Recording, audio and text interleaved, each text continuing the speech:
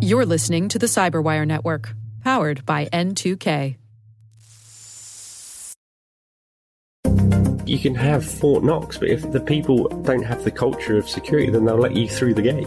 Hello, everyone, and welcome to the CyberWire's Hacking Humans podcast. This is the show where each week we look behind the social engineering scams, phishing schemes, and criminal exploits that are making headlines and taking a heavy toll on organizations around the world. I'm Dave Bittner from the CyberWire, and joining me once again is Joe Kerrigan from the Johns Hopkins University Information Security Institute. Hello, Joe. Hi, Dave. Later in the show, Carol Theriault returns. She's got an interview with a physical pen tester who goes by the name Freaky Clown.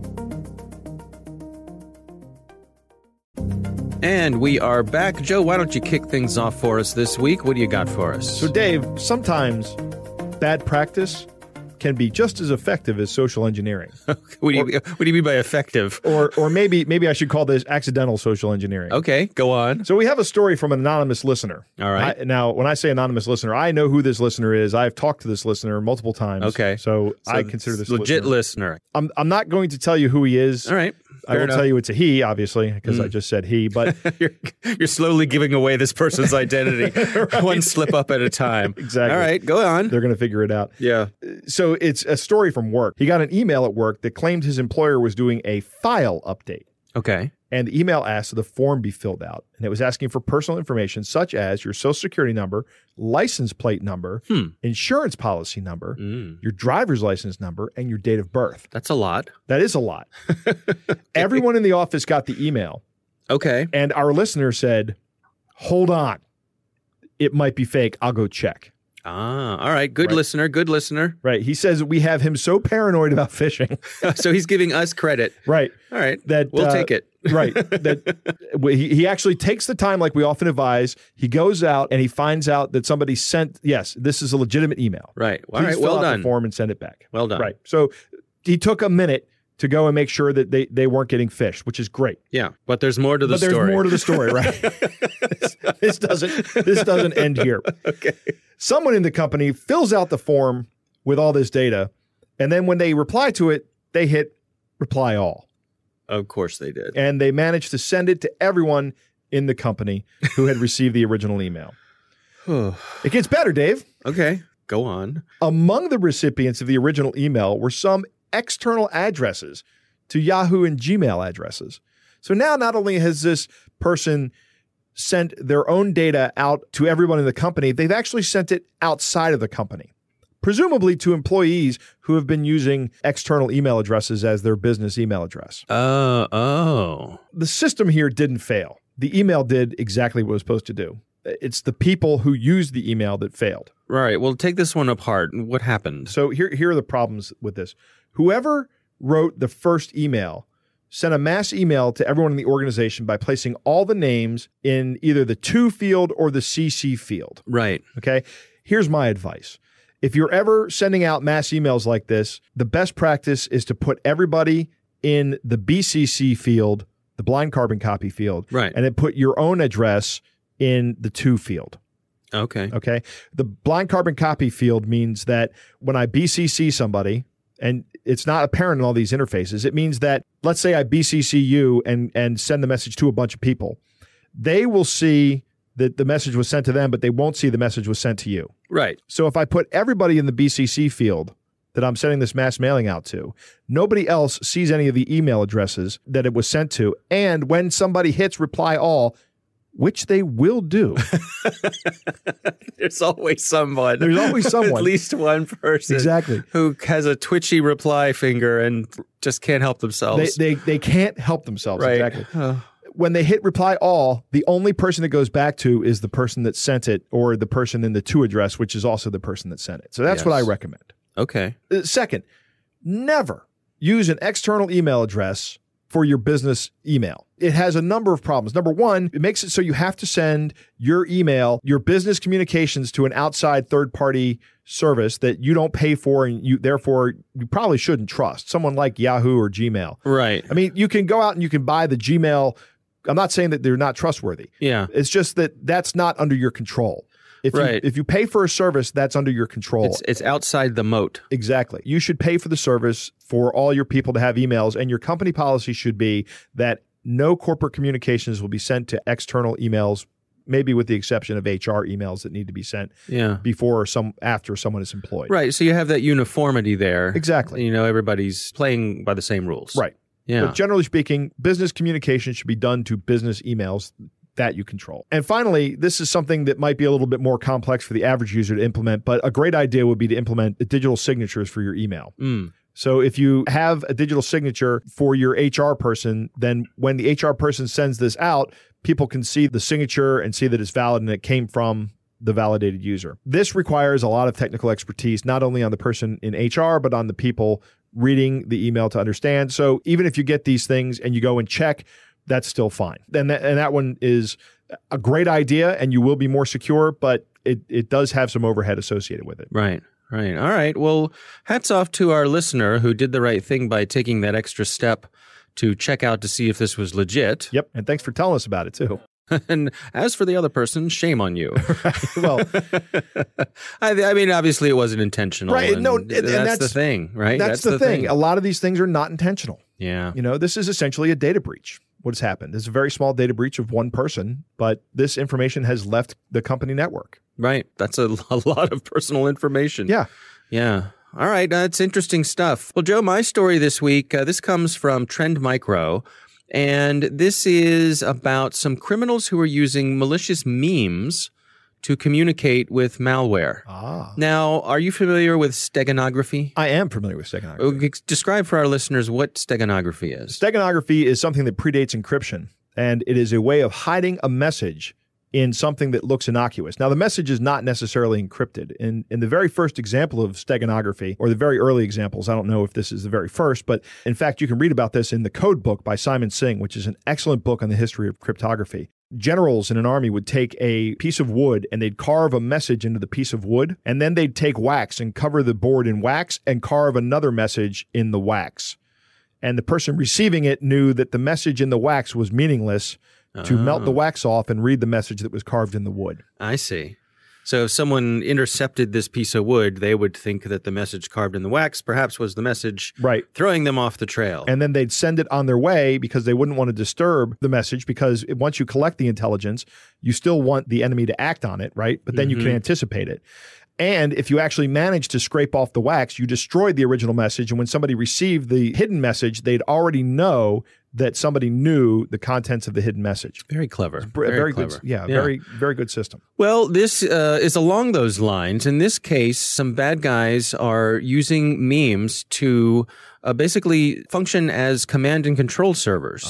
Now, a command and control server, why don't you describe for us what that is, Joe? So, and when you have to have a botnet, which is a bunch of computers that have some malicious software on them that are under your control, they have to be able to communicate with some way to get their orders, because these things have, for example, a distributed denial of service botnet. You can just build a DDoS botnet to target one target, but that's not very useful. If I'm going to do this as a service, I need to be able to be paid, and then who do you want me to DDoS? And then I need to be able to tell all those malicious bots, here's who I want you to attack next. In order to do that, I need a command and control server. Right. Here are your marching orders. Exactly. So they check in with this server to see what they are ordered to do next. Right. And the bots will be written so that they check in with the command and control server periodically. And even if the command and control server goes down, they have backup command and control servers available to them. So what the folks at Trend Micro discovered was that there was some malware that had been installed on some people's machines, and they're not sure how the malware got installed.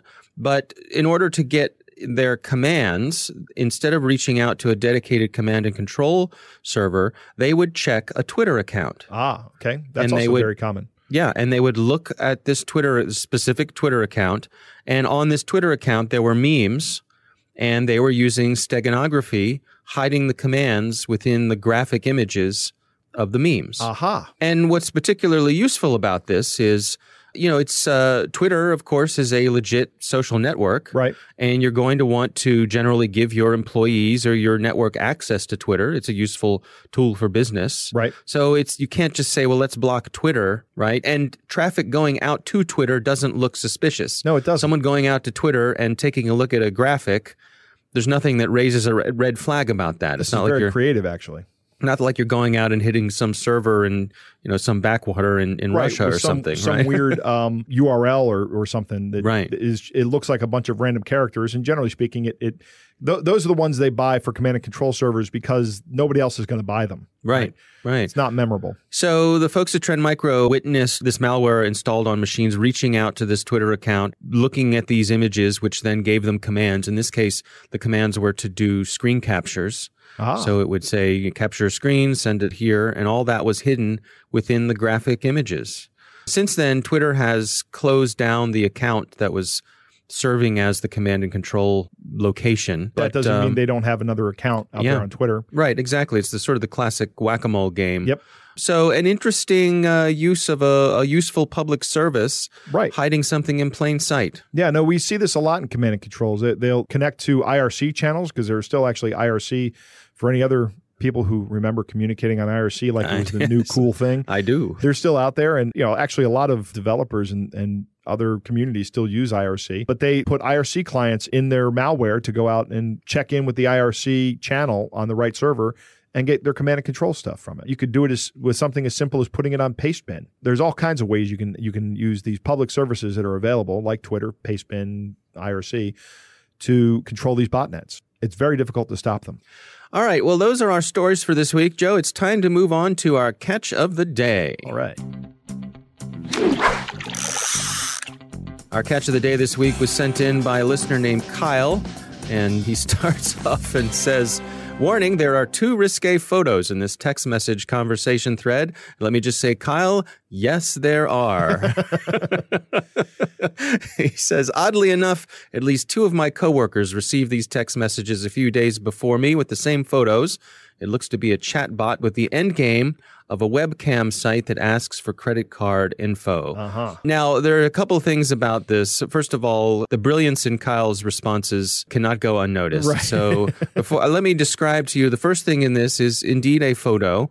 Appears to be it's definitely a young lady. Yes, it is. I cannot see her face because, why would that be important in something like this? She is wearing a T-shirt. However, she has pulled the T-shirt up from her waist and she's holding it in her teeth. Right. Revealing everything underneath. Well, not everything underneath because she's wearing a black bra. Right. So we're not seeing everything. Right. But we're seeing enough that certainly for regular red-blooded men like you and me, Joe. This would get my attention. It would get my attention, yes. So a fetching picture that was sent out. And so below this picture is Kyle's first response. And Joe, I'll allow you to read Kyle's response. Just send me the virus link. Virus? No. LOL. Just send me the virus link. Hey, I'm in your area. What are you up to? I'm in town for a few nights if you'd like to meet tonight. Just send me the virus link. Just send me the virus I like the no nonsense. Right. I think this is a brilliant way to respond to these sorts of things. Yeah, he sees this and I get these kind of followers on Instagram and they send me a message and I'm just like, right. Yeah, maybe I should say that next time. Just send me the virus link. Yeah. No, I love it. I love it. Right. Yeah. All right. Well, Kyle, thanks for sending this in. This is a good one. All right. Well, coming up next, we've got Carole Theriault. She's joining us with an interview with a physical pen tester who goes by the name Freaky Clown. And we are back, Joe. It is good to welcome back to the show our UK correspondent, Carole Theriault. This week, she has got the first of a 2-part interview, actually. Here's Carole. You guys are in luck today because I have something pretty juicy. So juicy, in fact, that we've decided to divide it into 2 parts. Now, this is part 1, and here you guys will meet professional physical hacker Freaky Clown. Already you're interested, right? Now, he'll explain to us what he does for companies who want to test their physical defenses, and he will reveal some of the tricks he gets up to bypass typical security measures. This is fascinating insight, and it's more than popcorn worthy. Listening to how he studies and looks at a target company might just get the rest of us to shift our thinking a little bit. Maybe if we take the time to think more like a predator, we might just get some valuable insight into some of our inherent weaknesses. Anyway, here's part 1. FC, thank you so much for joining us on Hacking Humans. Now, before we start, do you want to tell our lovely listeners about the origins of your name, FC? Yeah, sure.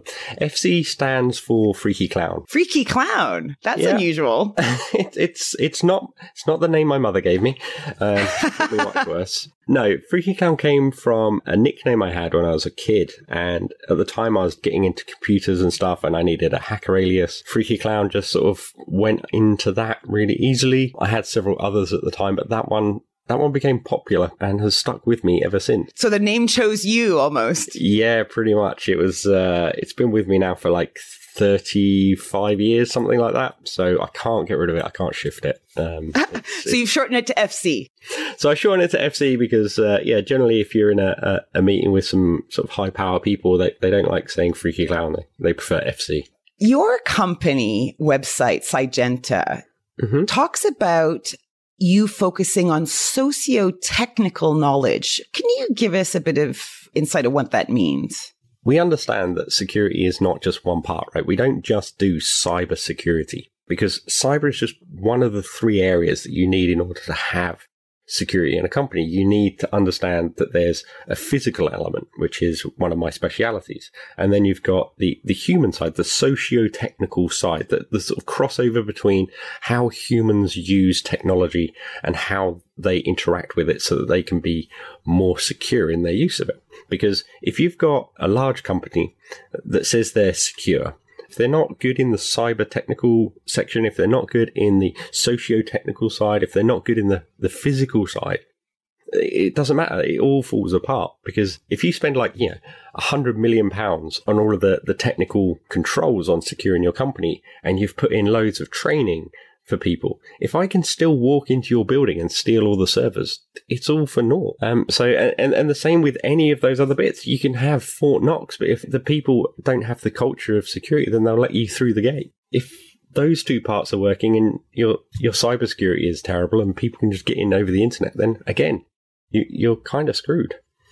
So that's really interesting. So you say you focus on the physical aspect of that. Do you mean literally breaking into a company or breaking into a server room, for instance? Yeah. So my specialty at Sygenta is the technical and physical. So I do all of the really cool hackery stuff you all know about. But I also focus on the physical aspects of security. So in my career, I've broken into literally thousands of banks in my career.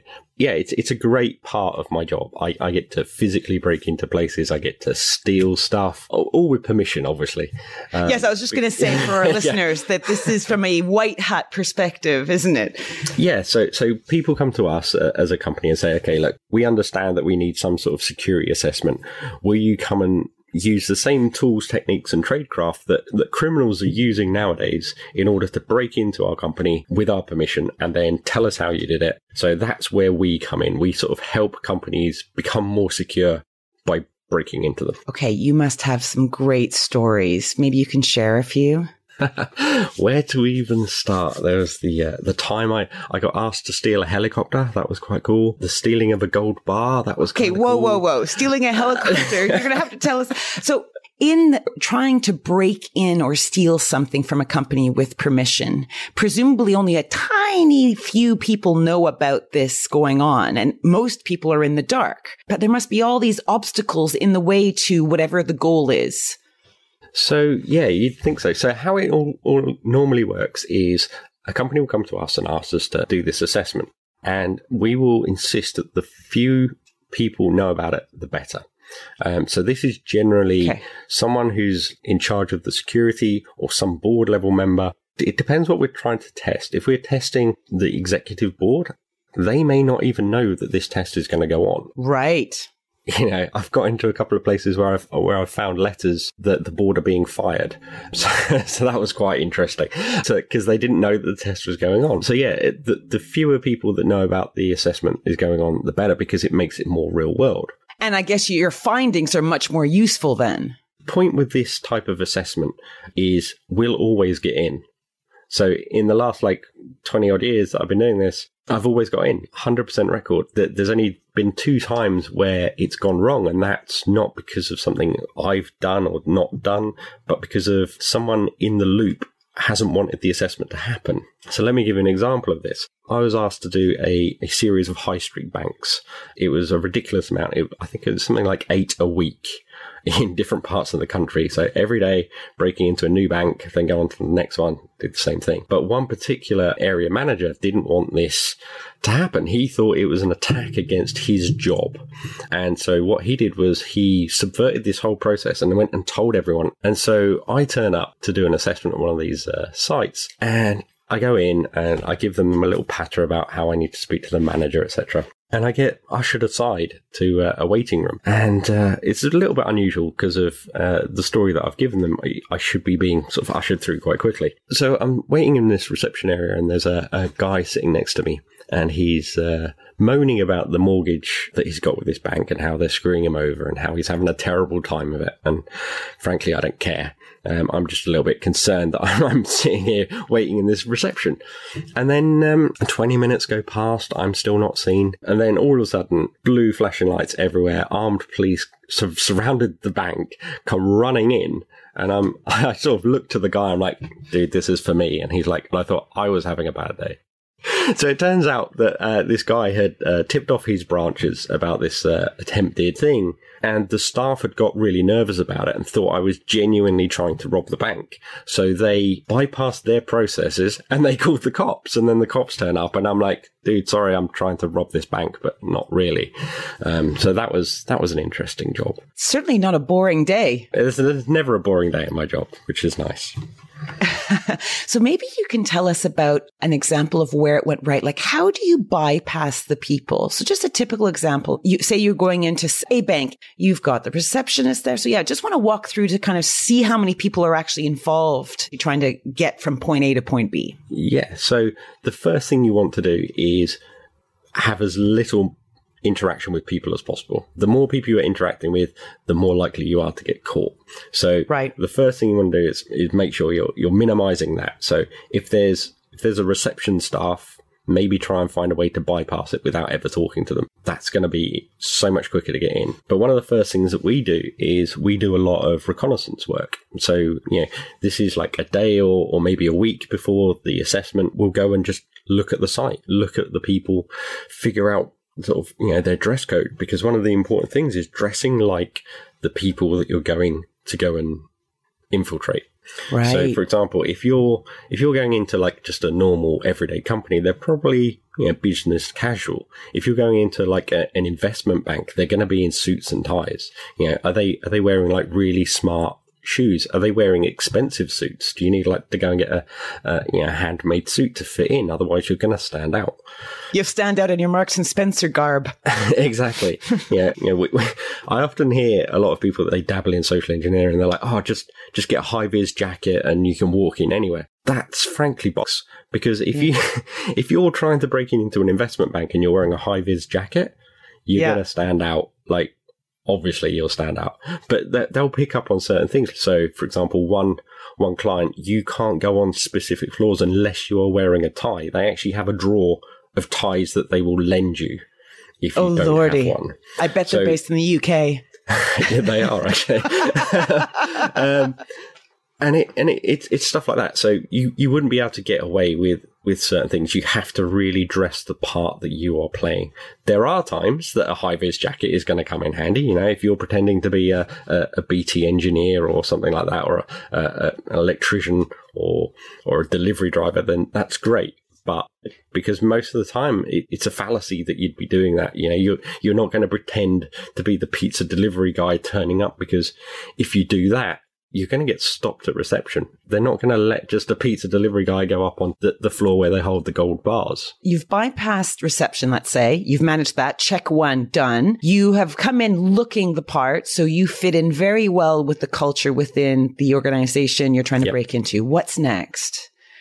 So the important thing is get a map of the place, right? This is really easy to do because every major building, right? Every large building will have a fire map. So if you just walk into the reception of any building, You can just go in and have a look. You could probably take a photograph, or in some cases, you can probably just rip it off the wall and walk out. No one's ever been arrested for stealing a map.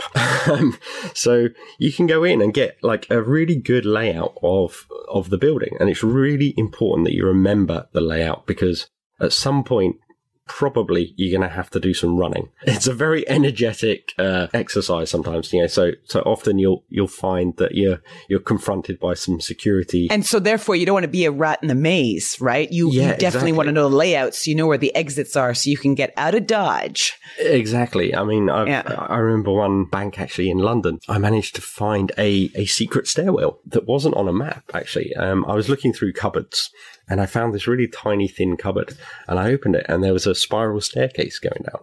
I later found out that it was actually used by the high-end execs to sneak in and out of the building without their employees knowing. So it went all the way down to like their car park where they park their Ferraris and stuff. I'm sure those exist in lots of companies. So you now got the layout of the building, you're in, and you're armed with a letter. So you're basically going to meet someone. You've set up a meeting? No. So generally what we get is a letter of authorization. And this basically is a letter that just says, this guy is here doing this assessment, and it's signed by whoever's in charge of the assessment. And here's some contact details. Get out of jail free card. Basically, get out of jail free card. And I've never had to use one because I generally don't get caught. So it's quite cool. But there's an extra little step that I always put in, which is I'll make a fake version of that letter so that if I ever get caught, I can produce the fake letter, because then that tests their policies, because it will always say on it, don't use your mobile to just phone these numbers.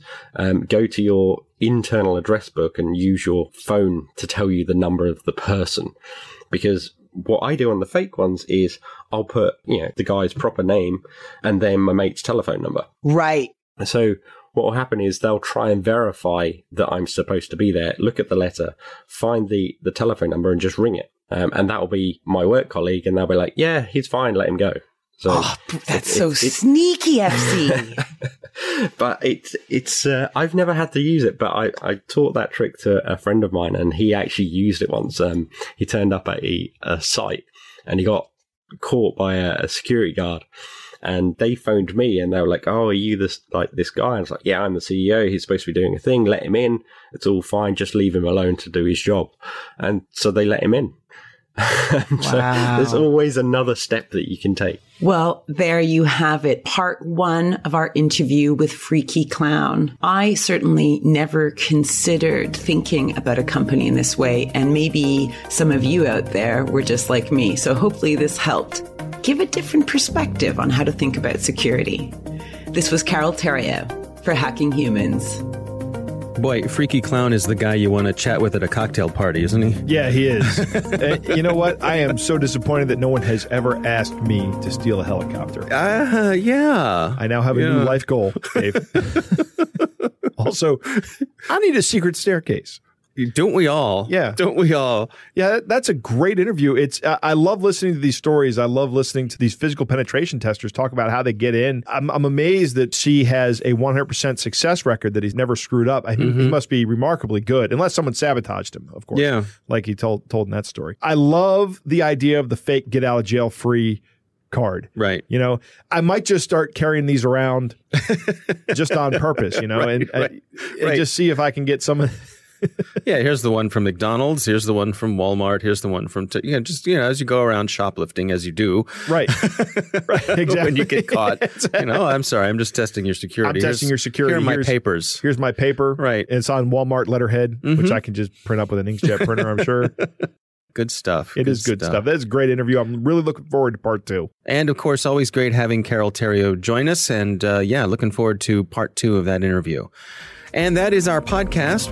Thanks to the Johns Hopkins University Information Security Institute for their participation. You can learn more about them at isi.jhu.edu.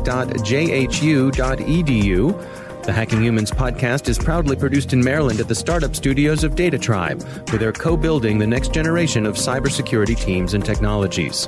Our coordinating producer is Jennifer Ivan. Our editor is John Petrick. Technical editor is Chris Russell. Executive editor is Peter Kilpie. I'm Dave Bittner. I'm Joe Kerrigan. Thanks for listening.